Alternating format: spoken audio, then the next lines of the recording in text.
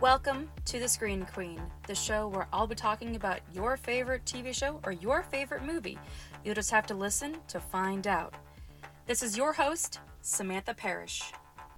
Hello there, and welcome back to the show. As always, I am your lean, mean, movie-talking machine, your host, Samantha Parrish. And this is just the gift that keeps on giving as we're getting into the third episode of the Christmas series on The Screen Queen. So, Elf.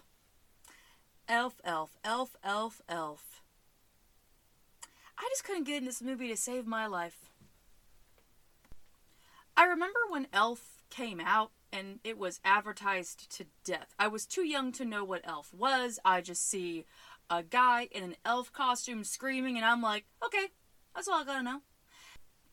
And growing up, Elf never really became sought after in my household. Every family has like that one classic they love or they watch multiple holiday specials. Elf was not one of them because my mom did not like Will Ferrell. She still doesn't have a high preference for Will Ferrell, so it never really graced our holiday traditions.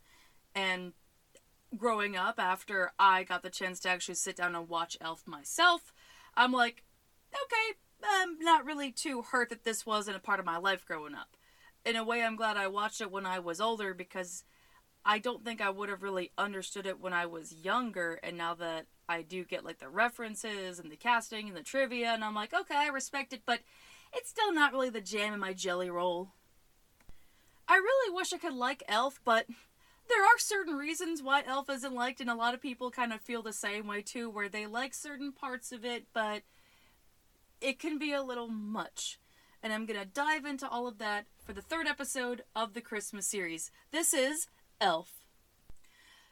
So, as always, I start out every Screen Queen episode with a synopsis, just in case there's someone out there that has not seen a certain movie, because we all can't watch everything at the same time, and some things are in our window and some things are not in our window. Elf follows the story of an elf named Buddy, who loves to make toys, help Santa, and do everything he can to make it a wonderful Christmas. Even if he doesn't know why he's taller than most of the other elves. He figured out it's a growth spurt, but he loves to be there. And the cat is out of the bag that he is not an elf. He's adopted.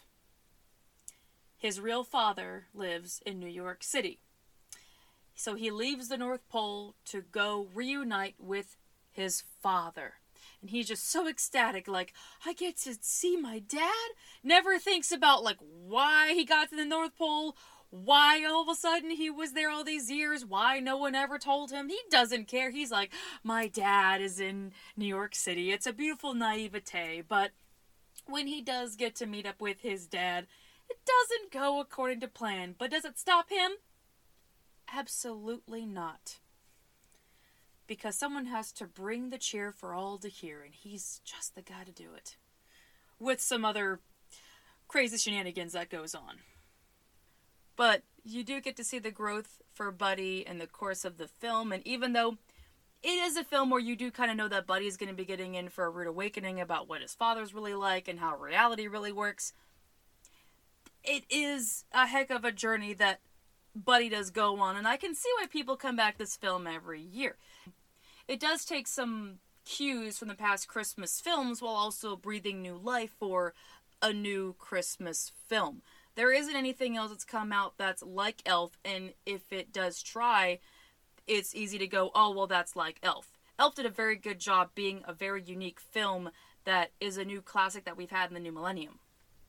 But over the years, people have been very vocal about how they're not giving so much love to this film and really seeing the logic that you're just watching Will Ferrell scream for an hour and 40-something minutes. Even though I have to look at the logic that this was Will Ferrell in his Saturday Night Live days. And he is just doing what he does best with his comedic nature, but also with the way that the character of Buddy was written to be so spastic, to be so ecstatic, to be so enthusiastic, and all the other sticks. I mean, he's a constant ball of energy, and it's great, but at the same time, you're watching a constant ball of energy. That's kind of where things get to be a little bit different for me, where when I've watched Elf and Once in a Blue Moon, I'll get a little tired after the first 20 minutes. And recently I did give it a watch just to kind of go through and be like, all right, well, let me just actually watch the damn thing again and see how I feel about this film, if anything's changed for me. And I still felt the same way about it. I like some certain aspects of it, but I don't like it enough for it to be a Christmas tradition for me. But the one thing that I love about this movie, though, that makes me want to watch it just for a little bit, is Bob Newhart. I have to admit that I'm not too familiar with Bob Newhart's work, but I've always known who Bob Newhart is. And he's often been made fun of. He's one of the few comedians that can make a joke without a cuss word. That is a very rare title to make. And when he first shows up on Elf, I'll admit, it had me in stitches with the fact that he said he thinks everything so seriously when he's explaining how he got to adopt Buddy. But I love the build-up that for a hot second it's just like, oh, I wonder who's going to adopt Buddy. And he just goes, and then there was me, an elf, who had always wanted children, but then gets all busy with work that he forgot to get married. So, and then you see him go, Santa? And he pipes up to adopt Buddy, and I love him on the back of the bike with little kid Buddy, and I just, looking at his face so happy, where you can tell without knowing the major layers of him being a father, that scene alone is like a silent layer where we get to see how he got to be a great father to Buddy. But knowing that we know that Buddy is very loud and he's very energetic, that it must have taken a hell of a lot of patience on his part to have to bring Buddy back down to earth and to have a lot of patience for him and to know where his heart is at. You know, like the father-son relationship without having to see more of the father-son relationship. It's great storytelling. And the way that Bob Newhart and Will Ferrell work off of each other to make this, it's the one thing that I love about this movie that does make me give it some slack. But now that I've talked about the guy who raised the elf, it's about time to talk about the elf itself, and that is Will Ferrell. So I mentioned earlier that Will Ferrell was not a comedian that was present in my household. And as I got older, I had to sort of take away the stigma that I was told about him being this annoying comedian. It's like, well, he's doing something for some other people, let me see what he's all about. And I could definitely see where he's not everyone's cup of tea, but I still have so much respect for, what he does as a comedian. There's a reason why people do keep coming back to Will Ferrell for the performances that he does. Even though a majority of it is just him screaming, like in Step Brothers, Anchorman, Old School, so many things. I'm surprised the guy has a voice afterwards.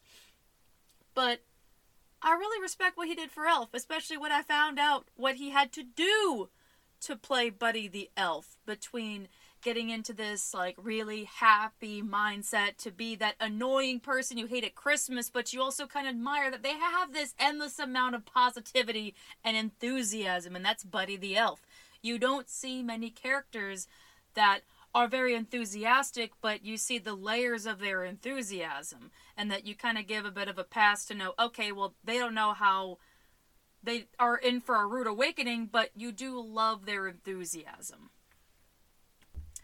But the fact that Will Ferrell had to eat the syrup spaghetti,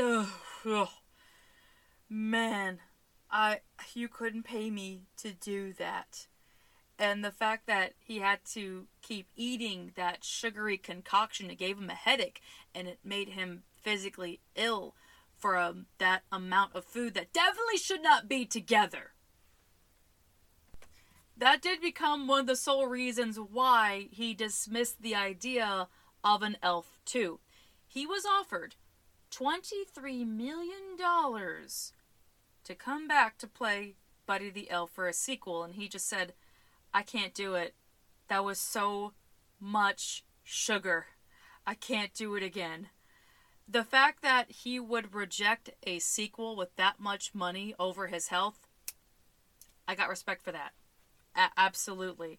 As much as I know that there are some actors that can go above and beyond, but to take care of yourself and your mental health, to know what would be in store for you, it's a good decision, and I'm glad that he did that. But at the same time, what could you do more in Elf 2? They wrapped it up pretty good. You don't have to go into details about how he's going to raise his daughter out in the North Pole, because I think that's what happened with the Santa Claus movies, and we know how well that went. It was just a short, simple, spastic story. It didn't need any more, and he knew that. There's a very good line from my favorite movie critiquer that I've talked about many times on here, named Doug Walker, when he reviewed Elf last year, and this has kind of stayed with me anytime I think about Elf, is that when you're younger, you have a mentality like Buddy the Elf, but when you're older, you start to emanate more like James Caan, and I'm like, he's not wrong. I thought about that with myself, where a lot of people that know me in real life know that I do like Christmas to give gifts, and I love being a part of like certain celebrations and getting to see a big Christmas tree, but I also have my downtime where I'm not too heavily involved with Christmas and I'm just going to go be in my bubble. And it's nice that you can look at a film like Elf and relate to the different personalities of all these characters and feel very validated with the way that Elf has aged in a way that you emanate more to James Caan's character. And before it was, you're going to relate to the stick in the mud that doesn't like Christmas. Like, well, Christmas ain't for everybody. Christmas can be a tough time for some people, and people celebrate Christmas in their own ways. It's hard to be so enthusiastic for Christmas. To reach the Buddy the Elf levels is like a dangerous level of enthusiasm that can really damper someone. Not everyone can take that kind of enthusiasm. I myself, I reach a certain limit of my own extroverted introvertness where I can't do so much enthusiasm. So looking at James Caan, it's like a nice little palate cleanser in the film. But to talk a little bit more about James Caan, I have to admit, it does make me a little bit sad looking at this film with his passing. James Caan was a presence with the way that he played such dramatic characters. So to see him still bringing that dramatic level into this movie, it makes you wonder, like, did James Caan just, like, wander in the wrong movie and just watching him just go, what the fuck am I doing here?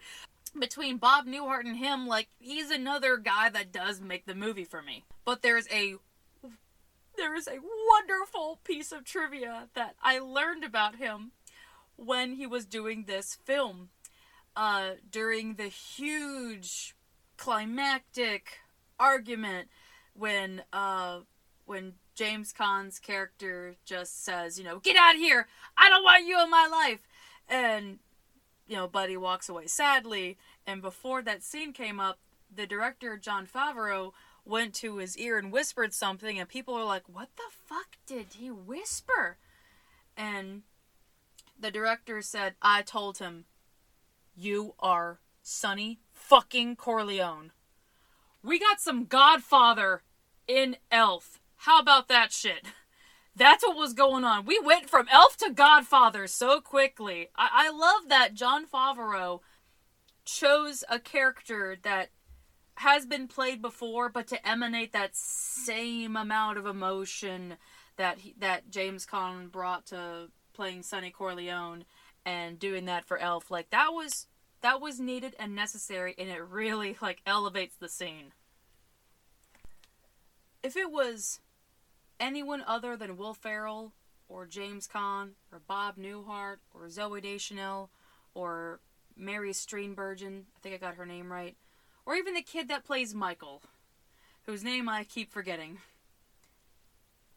I don't know if this film would work.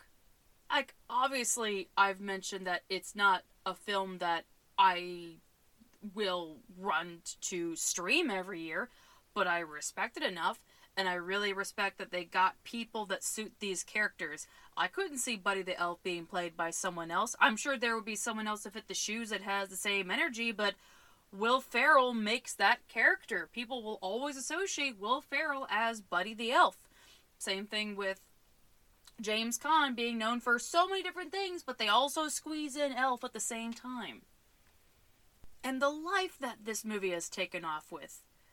It amazes me every year that there are people that will still find a way to keep this movie alive, and I love it for so many people. I might not love the film, but to see people dress up every year for Christmas as Buddy the Elf and do the same things that Buddy did in the movie, like the famous escalator scene that now so many people do. I mean, people have done that already. I know kids have done that, but now you have a grown man doing that at an escalator, and it kind of makes people get their childlike spirit back, and they do that in public, and you get a good kick out of the ones that love Elf so much to do that in certain public spaces to kind of make the joy go from the screen to being in the season of any social event going on for Christmas. It's quite lovely. But segueing back to what I mentioned earlier about how everyone is perfect for this role, there was an idea about who almost was Buddy the Elf. Someone that was gonna carry on the role. That terrible joke is the only one I could think of to talk about how Jim Carrey was almost Buddy the Elf. But Jim Carrey had already had his Christmas fix after playing the Grinch from How the Grinch Stole Christmas. But I could have seen that. I truly could have. But when you run into playing so many characters around a certain holiday, you start to be typecasted, and I think Jim Carrey probably would have been typecasted as Christmas characters at that point, to play a famous Christmas curmudgeon and then play a favorite Christmas enthusiastic elf. Like, that just would have been a lot. Will Ferrell hadn't really had a lot of movies at that point, and even if he didn't play Buddy the Elf, he still would have found something that shot him to stardom. Like, one way or another, Will Ferrell was going to be on your screens to go from TV to movies, but still, Buddy the Elf will always be Will Ferrell. But as much as Will Ferrell does bring Buddy the Elf to life, and Jon Favreau's direction of this film really pushes everything forward to know this is the guy that would eventually make Iron Man, but the real hero is a guy named David Berenbaum. David Berenbaum has worked on a few selected projects the past 20 years, but they are familiar projects that I was very surprised to find out that he was the writer for. From the Spiderwick Chronicles, Zoom, The Haunted Mansion. That dude was busy in 2003. But Elf has been a mainstayer and, let's face it, the most popular thing he's ever done. He also did reprise Elf for a little special called Elf Buddy's Musical Christmas, where they did not get the original cast back together, but they did say, hey, how would you like to bring Elf back? And he's like, absolutely, I want to bring Elf back. And he worked on that. He also had a small part to play in the film as the office coworker. I don't know where because it's a giant fucking office, but I'm sure you can find him somewhere in there. But it is nice that the writer got to have a role in the story that he wrote. But there is one more thing I want to share about this writer before I end the episode. I just happened to read this. He was originally at the helm to write the sequel to Mrs. Doubtfire. That's pretty impressive. Now, I don't know if many people are aware of that, and I don't mean to transition out of the Christmas episode, but the sequel to Mrs. Doubtfire has been discussed on how that was going to work, and unfortunately, we all know it's not going to work because there's no Robin Williams, but that is interesting to know that the guy who wrote Elf was going to be responsible for writing that sequel. And seeing the way that Elf came together, and you see the way Mrs. Doubtfire came together, if they want to do it, I don't think it would ever happen, but if it did, it's nice to know that's in good hands that knows how to write a good family comedy. Well, that was a very interesting note to end the episode on. Wow, I'm going to tell all my friends about that if they haven't already listened to this episode. That's pretty impressive. Well, I've heavily mentioned that Elf is not my favorite film. It's not really a Christmas film that I gravitate towards, but I do like it for a few minutes, and I do enjoy those few minutes. I enjoy Bob Newhart. I enjoy James Caan. I even enjoy some of the wonderful, beautiful enthusiasm that Will Ferrell brings, and it's just a certain brand of enthusiasm that doesn't exist anywhere but Will Ferrell. Everything is its own picture-perfect way for some people, and I'm glad that it works for those specific people that love Elf, and I'm glad that there are some things that are enjoyable for people like me, that they might not like the entire film, but they found something out of it.